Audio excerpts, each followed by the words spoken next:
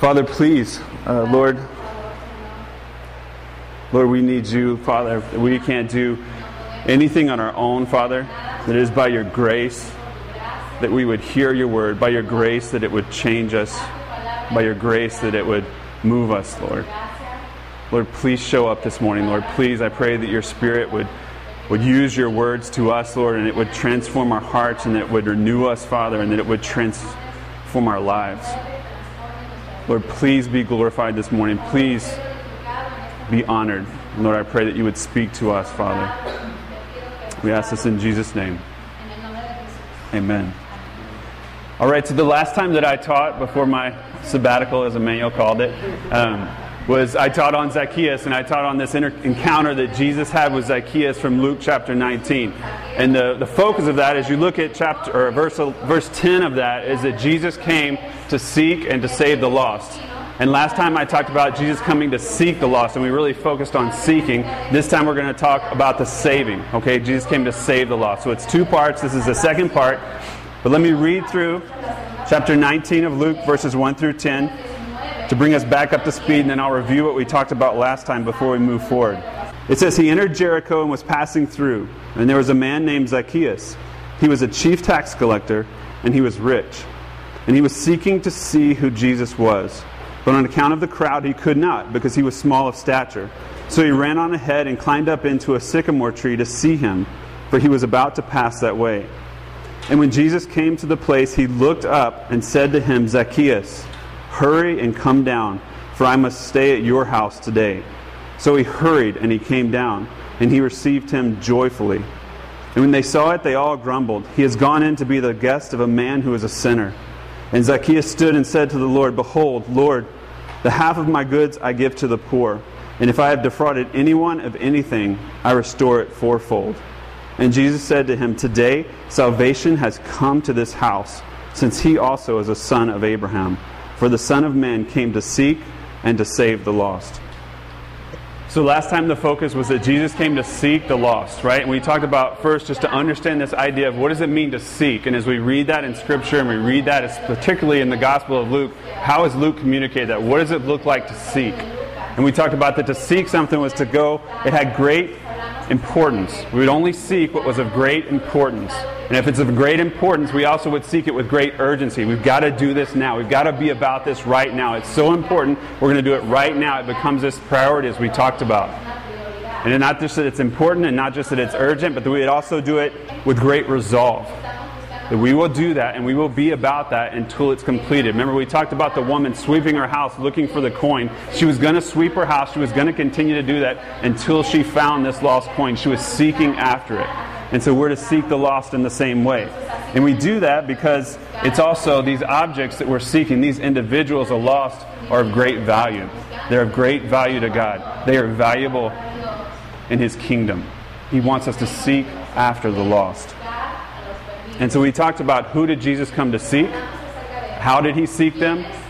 And then what was the response to His seeking? So remember we talked about He came to seek the lost. He came to seek these lost sinners, these that were ruined, these that were destroyed, that were worthless. They had no value. They were a lost cause. That's who Jesus came to seek. He came to seek those who were disrespected, those that were marginalized. We talked about socially, morally, psychologically, physically, the crippled, the lame, the blind, the poor, the prostitute, the tax collector. All those that have been cast out, that's who Jesus came to seek. But how did He seek them? Remember, as we talked about, He went and Zacchaeus was up in a tree and this crowd was pressing in on him and all these people were around Jesus, and Jesus left the crowd and He goes after Zacchaeus. He goes after this tax collector. He leaves the crowd and He seeks him out of the crowd. And He does that incarnationally. He does that. Jesus didn't send someone else to do that. Jesus did that Himself. He went to Zacchaeus and He interacted with him. And He says, "Zacchaeus, you come down. I'm coming into your house. I want to be with you today. I want to spend time with you. I'm going to share this meal with you. I'm going to spend the night at your house. I'm going to stay with you." And He was also relational. I want to have interaction with you. I want to be in a relationship with you. Come down. I'm going to be with you.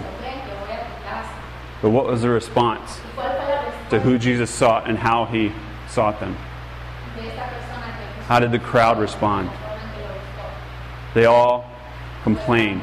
They all grumbled. It wasn't just the Pharisees, it wasn't the Jews, it wasn't those around. It was everyone complained that Jesus would seek this type of individual, that he would want relationship with this individual, that he would go after Zacchaeus. They all complained, they all grumbled, everyone. That if we're truly neighbor focused, if we're going to do that, if we're going to seek the lost, then we'll seek in the same way that Jesus did. It'll be a priority. We'll do it with intensity. We'll do it with great resolve. And we'll seek those who Jesus valued because they are valuable. That we should reflect, we should seek in the same way that he sought. Despite the crowd, despite the complaining, despite the criticism, despite what other people say, these are the individuals, this is who we're to go and to seek, because that's who Jesus came to seek. And if we do that, we'll have an amazing privilege.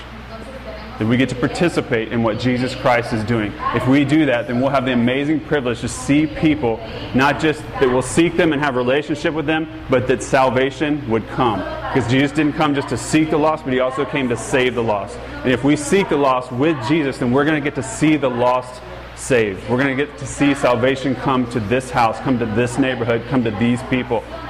And that's what God wants to do, and that's what God will do. And so this story with Zacchaeus is a real-life ministry experience, right? Jesus, as we looked at chapter 14, he taught about going to the least of these, and then he gave these examples, these parables in chapter 15. And then as we get to chapter 19, here's a real-life example of Jesus seeking and saving Zacchaeus. So as I said last week, or last time, this passage is amazingly neighbor-focused. And this is hard. This is difficult. It's difficult to do this. But I think that to understand this seeking, to understand what Jesus was doing, and to understand that we're supposed to do the same thing, we have to understand the gospel. That this doesn't make sense to us because we don't get the gospel. And I think that that is the biggest hindrance to us being neighbor-focused, is that we have an incomplete grasp, an incomplete view, a low view of the gospel. And so thankfully, this passage is not just neighbor-focused, it's also gospel-driven. The gospel is throughout this. You see the gospel throughout this interaction with Zacchaeus. And we're going to talk about that now as he came to save the lost. And so let me just explain what I think is the best definition I've heard of the gospel. And the best definition I've heard is 3 words. It says, God saves sinners. That's the gospel. That's the essence of the gospel. That's the gospel most simplified. And let me just explain to you those 3 words as he does, because I think it's a good place for us to start, a good place for us to consider the gospel. So the first, God. I'm going to describe each of those 3 words. God, the triune, Jehovah, Father, Son, and Spirit. 3 persons working together in sovereign wisdom, power, and love to achieve the salvation of a chosen people. The Father electing, the Son fulfilling the Father's will by redeeming, and the Spirit executing the purpose of the Father and Son by renewing. That's God. So God does what? God saves. Saves. He does everything first to last that is involved in bringing man from death and sin to life and glory. God plans, God achieves, God communicates redemption. God calls and keeps, God justifies, God sanctifies, and God glorifies. God does all that. God saves. And who does God save? He saves sinners. And sinners are men and women as God finds them. Guilty, vile, helpless, powerless, unable to lift a finger to do God's will or better their spiritual lot. So in those 3 words, God saves sinners. That's the gospel. And that has to be the foundation of everything that we are. That has to be the foundation of everything that we do. You guys have heard me talk about that we need to be gospel-driven. If we're gospel-driven, we'll be church-centered and we'll be neighbor-focused, but we've got to be gospel-driven. The gospel has to be behind everything we do and everything that we understand that we are. And that's what we're going to see today, is that Jesus came to save the lost. God saves sinners.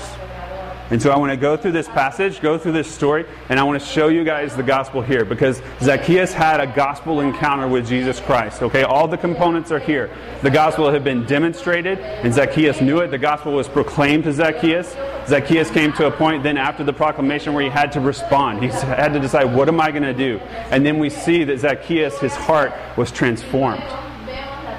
And so we're going to walk through that piece by piece as we look at that. And first is demonstration. So if you look at verse 3 through 4, it says, and he was seeking, this is talking about Zacchaeus, he was seeking to see who Jesus was, but on account of the crowd he could not, because he was of small stature.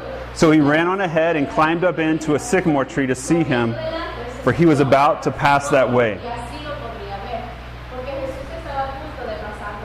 And if you read this closely, Zacchaeus didn't just want to see Jesus. He didn't want to just see what Jesus looked like and who this guy was. He actually wanted to say, who is this Jesus that I've been hearing about? Like, I've heard about his demonstration of the gospel, these results, what Jesus is doing.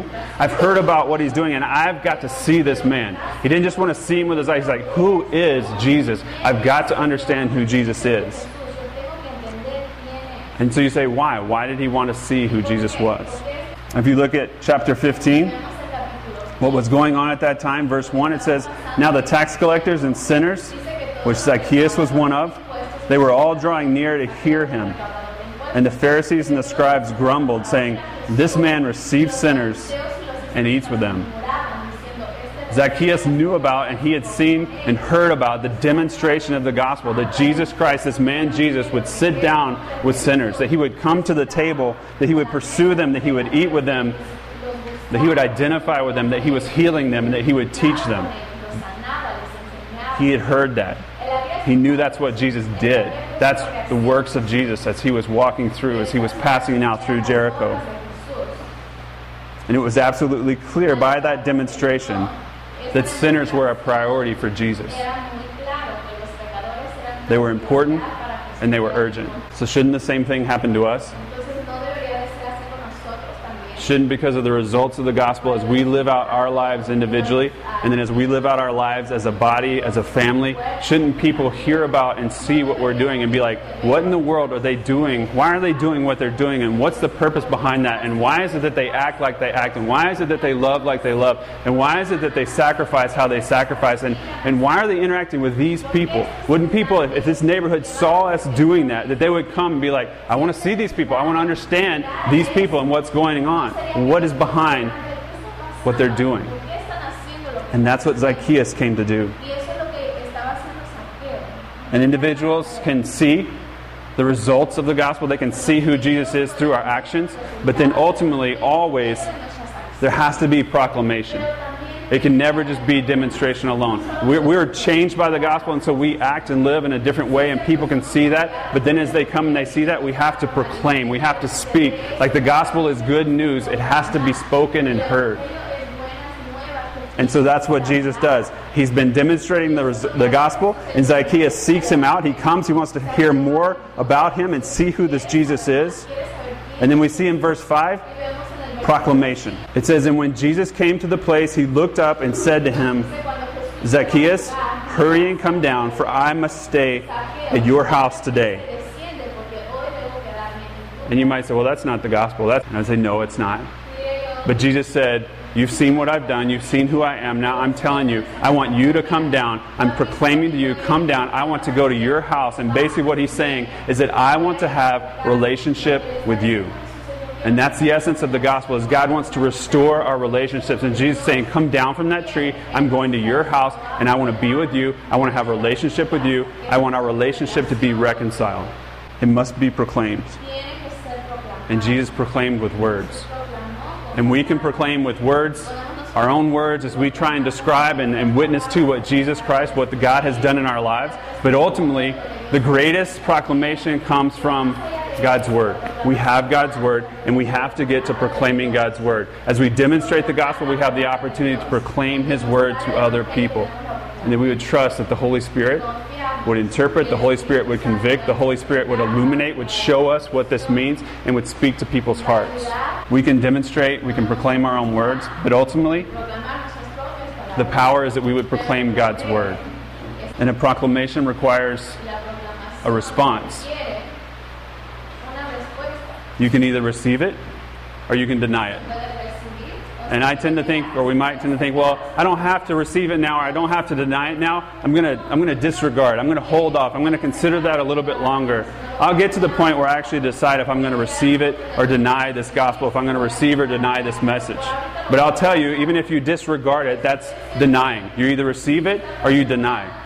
Yesterday, in the craziness of Nidia and her two cousins and Melanie getting ready, going to San Diego for a wedding and returning, she communicated to me, she proclaimed to me that she needed 2 rotisserie chickens to be able to help prepare for this morning for the meal that we're going to have after. And she also proclaimed at a different time that she needed the towels washed because we were out of towels, we have guests, all of our towels are dirty. Those were the 2 things. She said them separately. It was in the craziness of the morning, but I heard them and she communicated them. And in the moment, I didn't say, yes, I'll do that. In the moment, I didn't say, no, I won't do that. I disregarded it and I kind of put it to the side. And okay, I'll try and remember that. I'll try and get to that. And I'll try and take care of those 2 things. And then last night at 11:30, they're coming home and she's like, did you get the chickens? Did I get the chickens? No. Had I thought about the chickens? No. I said, I'm going to Vons right now to get the 2 rotisserie chickens. All right? I went to Vons. It was 11:30. They closed at 12. Were there any rotisserie chickens in the storage area there? No, all the rotisserie chickens were gone. Do we have rotisserie chicken this morning that she used for her dish? No. This morning, she's getting up. She's cooking. All right? She comes. She's like, I need you to go put in the towels because I know you didn't wash the towels. I said, okay, I'll go do that right now. I'll go down to the laundry room in our apartment building. But wait, it's 6:50, okay? It's not going to open until 7. It says 7 on the door. But did it open at 7? No. Did it open at 8? No. Did I do the towels? No. Okay? I disregarded both of those proclamations, both of those things that she presented to me. So I denied them. And we do the same thing with Jesus. We can't say, well, I don't know if I accept. Well, I don't know if I deny. Well, let me just sort of think about it. Let me disregard you for right now. I'll come back to you at the right time when I'm thinking about it again. To disregard the gospel, to disregard this proclamation of Jesus Christ is to deny Him as well. And so we have to consider, are we doing that? Because the next piece after this proclamation is our response. Is how are we going to receive this gospel? And as you look at verse 6, this is how Zacchaeus responded. Jesus told him, come down, I'm going to stay at your house. And Zacchaeus, so he hurried and he came down and he received him joyfully. Up in that tree, something changed in Zacchaeus' heart, and he heard what Jesus said, and he responded. And realized that it was an obedient reception. He heard what Jesus asked, he did what Jesus asked, okay? Zacchaeus didn't get to the point where he says, okay, Jesus, I'm ready to invite you into my heart. Okay? I want you guys to just let that phrase that we would invite Jesus into our heart, just let it go. I don't want to ever hear that again. Alright? We don't invite Jesus into our heart. Jesus pursues us. He's after us. He says, come down out of the tree. He says, this is what I've done for you. This is who I am. Will you receive it or not? And we decide, am I going to respond obediently and joyfully, or am I going to disregard, or am I going to deny? Jesus is after us. He is the host. He's inviting us. We're not in a place where we invite Jesus. Jesus comes after us. And He says, come down. He says, I'm going to offer my grace. Will you receive it? I want you to humble yourself and come down out of that tree. He wants us to humble ourselves. And then He says, I'll exalt you. Zacchaeus didn't deserve one bit to have Jesus at his house. He didn't deserve to sit at the table with the King of Kings and dine with Him and have a relationship with Him. He was a tax collector. He was a sinner of sinners. Yet Jesus says, I'm going to sit with you. And so Zacchaeus, knowing that, how did he respond? It says he received Him joyfully. That same word joyfully is the same word we heard as we consider these parables that Jesus shared. Remember, as the shepherd went out to find the one lost sheep, and when he put him on his shoulders, he returned joyfully. The same word as Zacchaeus realized, I'm lost, and this Jesus He's found me, and I am joyful. As the prodigal son returned, in that story as well, the father says to the older brother, he says, it was fitting to celebrate and be glad. It was fitting to celebrate and be joyful, for this your brother was dead and is alive. He was lost and he was found. When we realize that we were dead and now we're alive, we were lost and now we're found, then we would be joyful. We would respond to Jesus joyfully. We would be so fired up. And it wouldn't fade. It wouldn't go away. We would be joyful day after day after day because of what Jesus Christ has done for us. We wouldn't begrudgingly accept Him or hesitantly accept Him. Well, maybe Jesus, I've got to weigh the options here and see if I really want to follow you, if I really want to trust you. We'd be like, give me that chance. Just let me follow you. I can't believe what you've done for me. And I feel this on a regular basis. When I come home from work, it's one of my favorite parts of my day. They don't know. Sometimes I'm early, sometimes I'm late. I like to keep them guessing. But I get to the bottom of the stairs to go up in our apartment to the door, and I've got a choice to make. Am I going to let them hear my footsteps as I come up the stairs, or am I going to kind of quietly go? And if they hear my footsteps, sometimes I can hear the kids start to run to the door, and sometimes the door will be open for me before I even get there. They'll receive me joyfully. They'll be so excited, "Poppy!" and they're running around. They all hugging me at the same time. And then sometimes I quietly do it, and I hear them wherever they're at, and they're paying attention, and they see me at the door, and they run and do the same thing. And it's the greatest feeling, to be received joyfully. But then sometimes, and particularly over the summer, I'll come home, and they'll be back in our bedroom, and they'll be watching a movie. And so they're all on the bed, and all their mouths are open like this, going, watching this movie. And I made my noise going up the steps. I made noise with the door, and I'm standing there in the den, and nobody is coming to greet me. Nobody is receiving me. And then I go in the bedroom, and they don't even notice me. I'm like, "Your father's home." And they're like, "Hi, Papi." And my point behind that is, do we receive Jesus in the same way? And there might have been a time where we received Him joyfully and we heard Him there, and we came to Him and we put our arms around Him and we were excited about it and we were with Jesus. But then that gospel has gotten older and older, and I'm used to that gospel. I know Jesus Christ died for me. I know I was a sinner. I know I didn't deserve anything. Thanks God. Thanks Jesus. I appreciate it. Good to know you're still there. The same way that my kids occasionally do to me. Is that what your life looks like? Do you repeatedly receive Jesus with joy? Or are there times when you just, "Hey, okay, I guess I'll follow you. I guess it's not so, hard. I don't want to go to hell. I know I need to continue to follow you. You know what, but this following you piece and this giving up my life and this you being my master, my Lord, that's a little much. That's a little difficult." Obedient, joyful reception of Jesus will result in transformation. And then true transformation can be witnessed. It can be seen. That's what happens next. Zacchaeus receives Him. And then in verse 8, it says, "And Zacchaeus stood and said to the Lord, 'Behold, Lord, the half of my goods I give to the poor. And if I have defrauded anyone of anything, I restore it fourfold.'" Zacchaeus' priority was transformed. If you look here, it says that Zacchaeus stood. It's like, so Jesus came into his house and Jesus dined with him, and they had this conversation, they were interacting, and Zacchaeus stood. It's literally, he stopped in his tracks, he stopped everything he was doing. It became so urgent. "I've got to address you, Lord." And he says, "Lord." He says, "This is how important you are to me. You are Lord." That word literally means that you have control over me, that you are my master, that you are my owner now. And he says, "I'm stopping everything. I'm going to stand before you. I'm going to say, Lord." And he addresses him that way. This relationship that he had with Jesus became the priority. Is Jesus our priority? Was He your priority this week? Was He your priority yesterday? Has He been your priority this morning? Or is your priority to serve Him as Lord? Or is it to serve yourself? We have to continue to ask ourselves that question.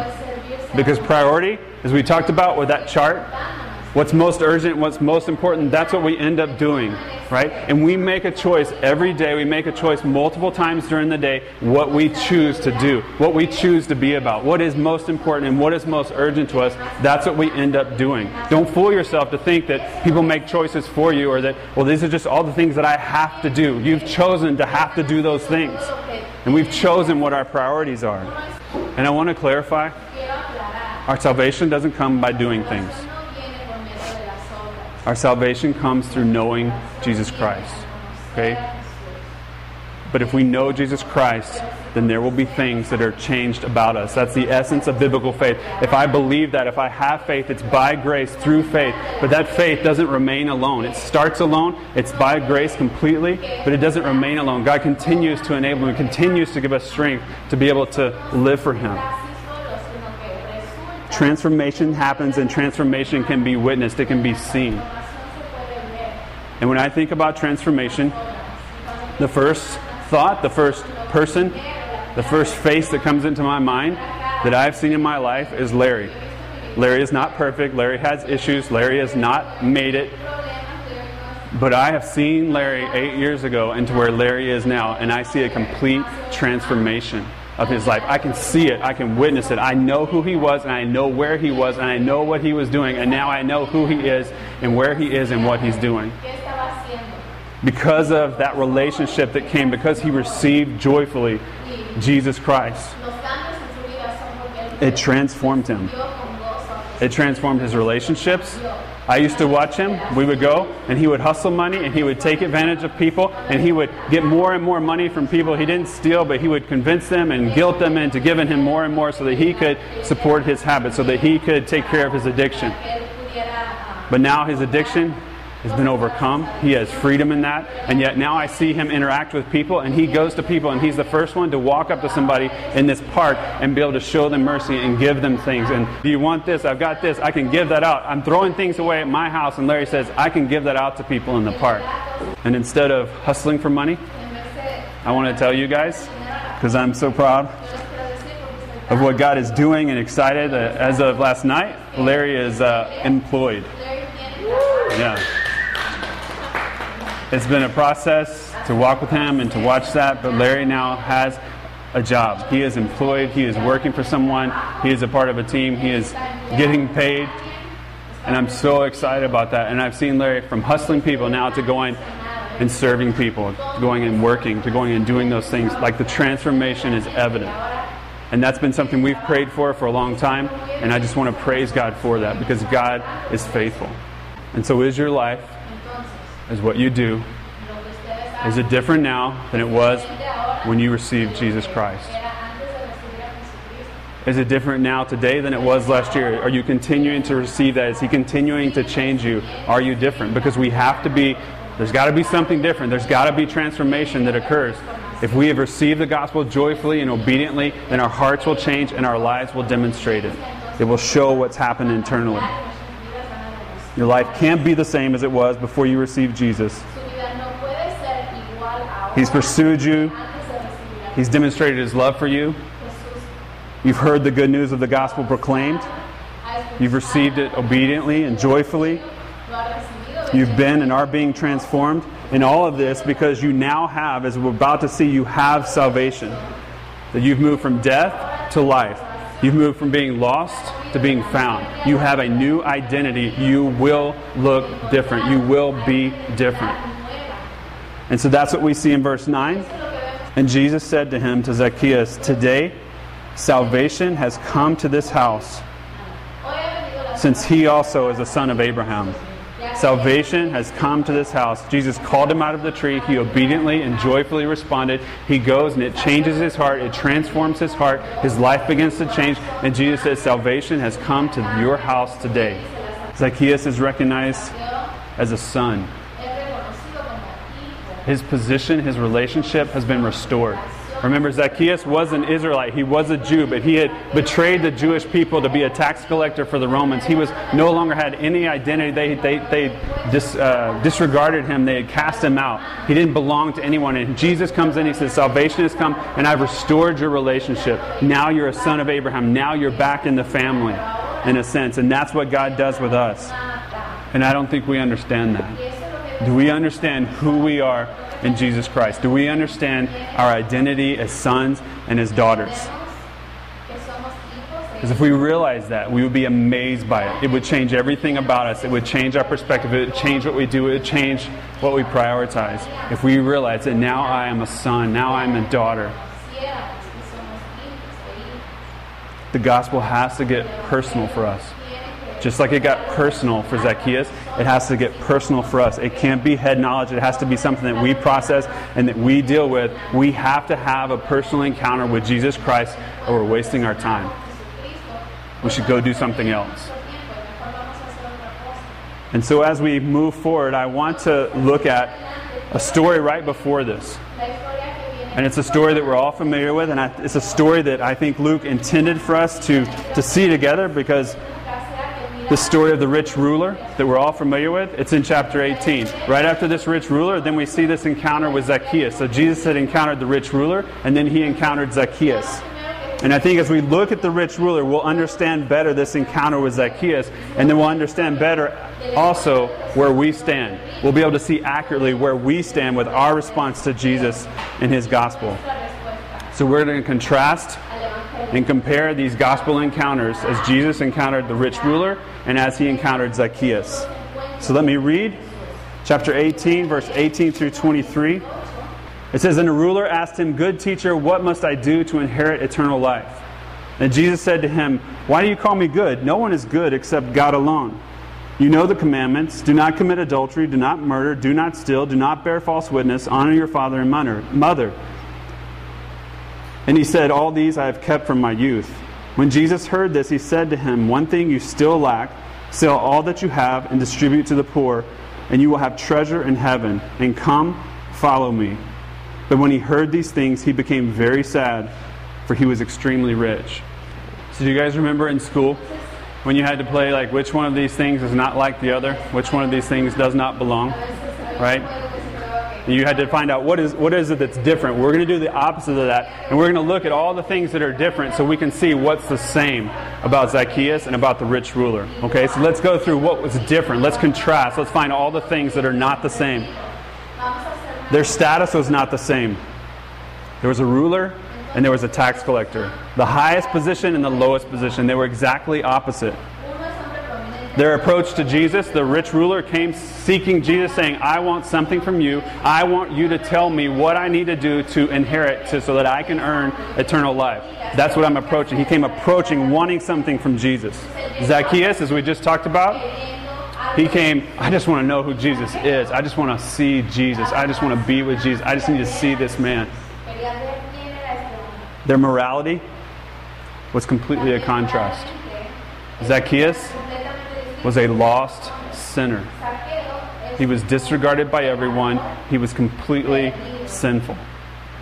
The rich ruler, what did he say when Jesus said? He said, "I've kept all these things from my youth. I've been religious. I've done all these things. I've been busy about not making sure that I don't do all the things that I'm not supposed to do. I followed the law. I've done everything that's been required of me."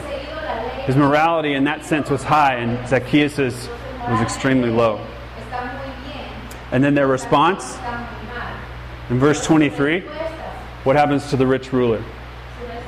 He walks away sad. He walks away distraught. Like the word actually communicates, he walks away like contemplating death. Like, what? I can't do that. My life is over. I can't do that. And Zacchaeus, what does he do? We just said he receives him joyfully. Those are all the things that are different. Those are all the things that contrast. But what do you guys see as the one thing that's the same about Zacchaeus as it is for the rich ruler? What were the two things we learned about Zacchaeus that Luke tells us? Zacchaeus was a tax collector, and Zacchaeus was rich. Zacchaeus was rich. The rich ruler was, of course, rich. That's the thing they had in common. And I will tell you that that's the point that the gospel confronted on both of them. In what way was Zacchaeus transformed that the rich ruler wasn't? You guys can look at that and say, well, he had a different view after meeting Jesus, after encountering Jesus. Zacchaeus had a different view about his money, about being rich, than the rich ruler did.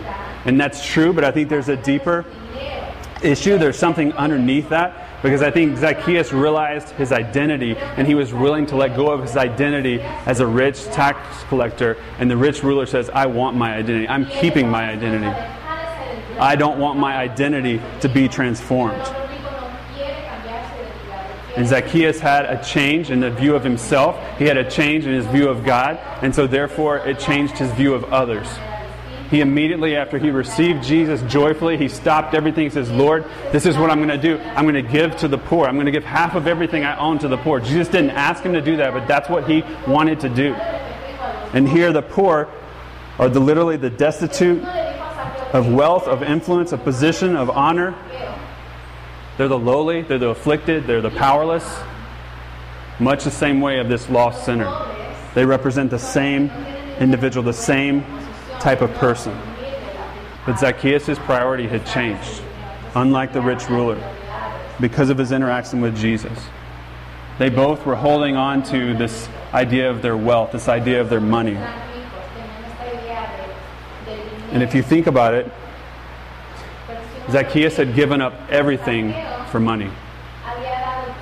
He was a tax collector. He had given up for money. He had lost his identity as a Jew. He turned from his own people.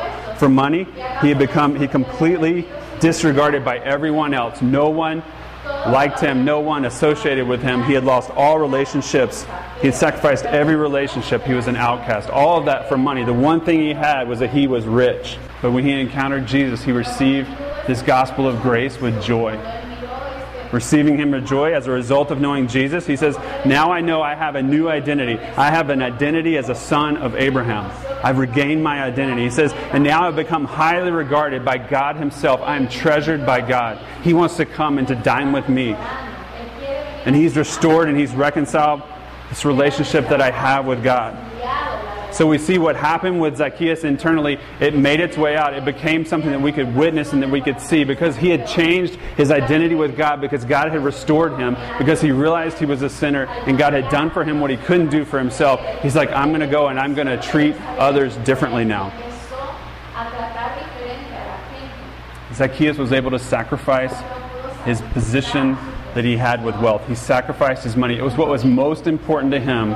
Was no longer most important. It was no longer the priority. His relationship and his identity with Jesus Christ was most important. The rich ruler, he wasn't willing to let go of that. And so not only was Zacchaeus willing to show compassion, not only did he give away half that he owned to the poor, to the undeserving, to the worthless, as he described them, it says he was willing to take great action. He went to those that he had wronged. He's like, these relationships that I have that have been wronged, I'm going to go make them right. Because God has made this relationship right with me. I didn't deserve it. I couldn't do it on my own. And now I'm going to go make these relationships right with the people that I have wronged. So those that I have taken money from, I'm going to restore fourfold what I've taken. He desired to restore those relationships, and it was at great cost. That was the result of the gospel in him. He received the gospel. He had salvation. What was most important to him, his money, was no longer most important. Jesus Christ is most important. And as a result, it changed everything in his life, and it changed his horizontal relationship. It changed how he loved others because he realized how he had been loved.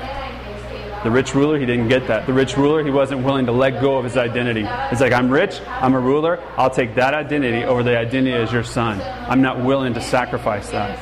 So whose encounter is more similar to yours? Is it Zacchaeus? Is it the rich ruler? If some days it's Zacchaeus and some days it's the rich ruler? I think we have to look at that long and hard, and we have to consider that, and we have to ask God to show us that. Show us our hearts. Show us how I receive you. Do I receive you joyfully and with obedience? Or is it hesitantly? Is it sometimes I deny you, sometimes I disregard you? How do we receive Jesus? Because the point of this is that we would be confronted with the reality of who God is, the reality of who we are, and the reality of our response to his gospel. That has to be first. Because Jesus saves the lost. That's the gospel. God only saves sinners. He doesn't save the righteous. He doesn't save those who trust in themselves. He saves sinners. The gospel is not just that even a lost sinner can come, or that any lost sinner can come to Christ. The gospel is that only a lost sinner can come to Christ. Only a sinner can come to him. The rich ruler wanted to know, what action of obedience is required of me to earn salvation? What do you want from me, Jesus, so that I can earn salvation? Zacchaeus says he responded spontaneously in obedience out of his heart, this gratitude, because he had joyfully received what had been done for him that he couldn't do for himself. And as we were talking this week, Melanie actually shared with me, it's like we've got to learn how to walk with the body, how to teach the body. What does it look like to be neighbor focused? What does it look like to love the lost? What does it look like to seek the lost? And that struck me, and I was thinking through that. And as I read through this passage, the first step, the first thing that we have to get is that we have to understand and we have to grasp the gospel. If we don't get that, we're wasting our time. If we don't go back to the gospel, if we're not gospel driven, we can't be neighbor focused. Because we have to have this personal encounter with Jesus Christ. We have to interact with Him. We have to realize that I am a sinner, that I have nothing to bring, that Jesus Christ invited me, that Jesus Christ did all the work, that Jesus Christ saved me. And I was a sinner myself. I have nothing different. I have nothing more. It's because of God's grace. And if I don't realize that, if I don't embrace that, if I don't understand the gospel, I can't go be neighbor focused. I can't, as Zacchaeus did, go and be. He was obviously neighbor focused. That was demonstrated in his life. We might do that for a little while. We might try harder. We might do a few things. But without that personal encounter, we'll lose motivation. We'll get frustrated. We'll start to judge other people. Are they deserving? Are they not deserving? Should we or shouldn't we? We'll start to hear the crowd. We'll start to hear the complaints. We'll start to hear the criticism.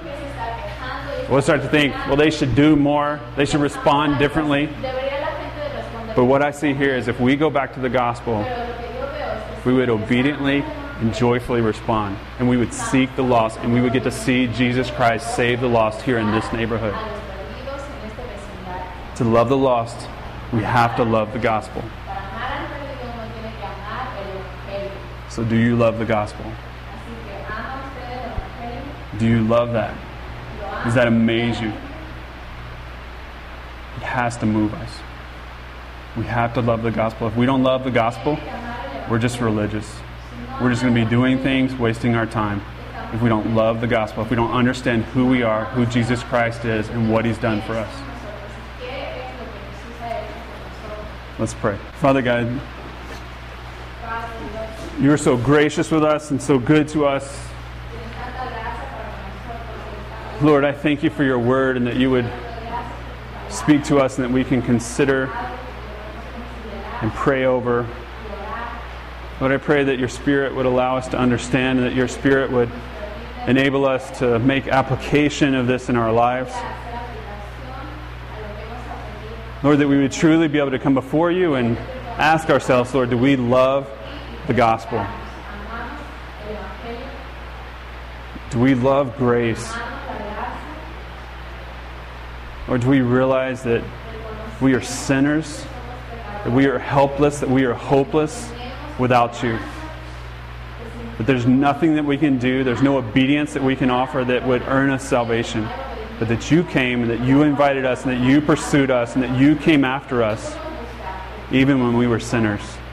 Lord, I pray that we would remember that truth and that we would meditate on that truth, Father, on a regular basis, Father, and that You, because of that, would be the priority in our lives and that You would be the priority in this church, Father. And that because of that, Lord, because we love the gospel, Lord, we would be able to love our neighbor. We'd be able to be neighbor focused. We'd be able to seek the lost here in this neighborhood, Lord. Lord, and I pray for the moment, I pray for the times when we get to see You save the lost, when we get to see salvation come to this place. Father, I pray that You would do that. I pray that You would move in that way. And I pray that we would celebrate along with You, Father, as You save the lost. Lord, we ask this in Jesus' name. Amen.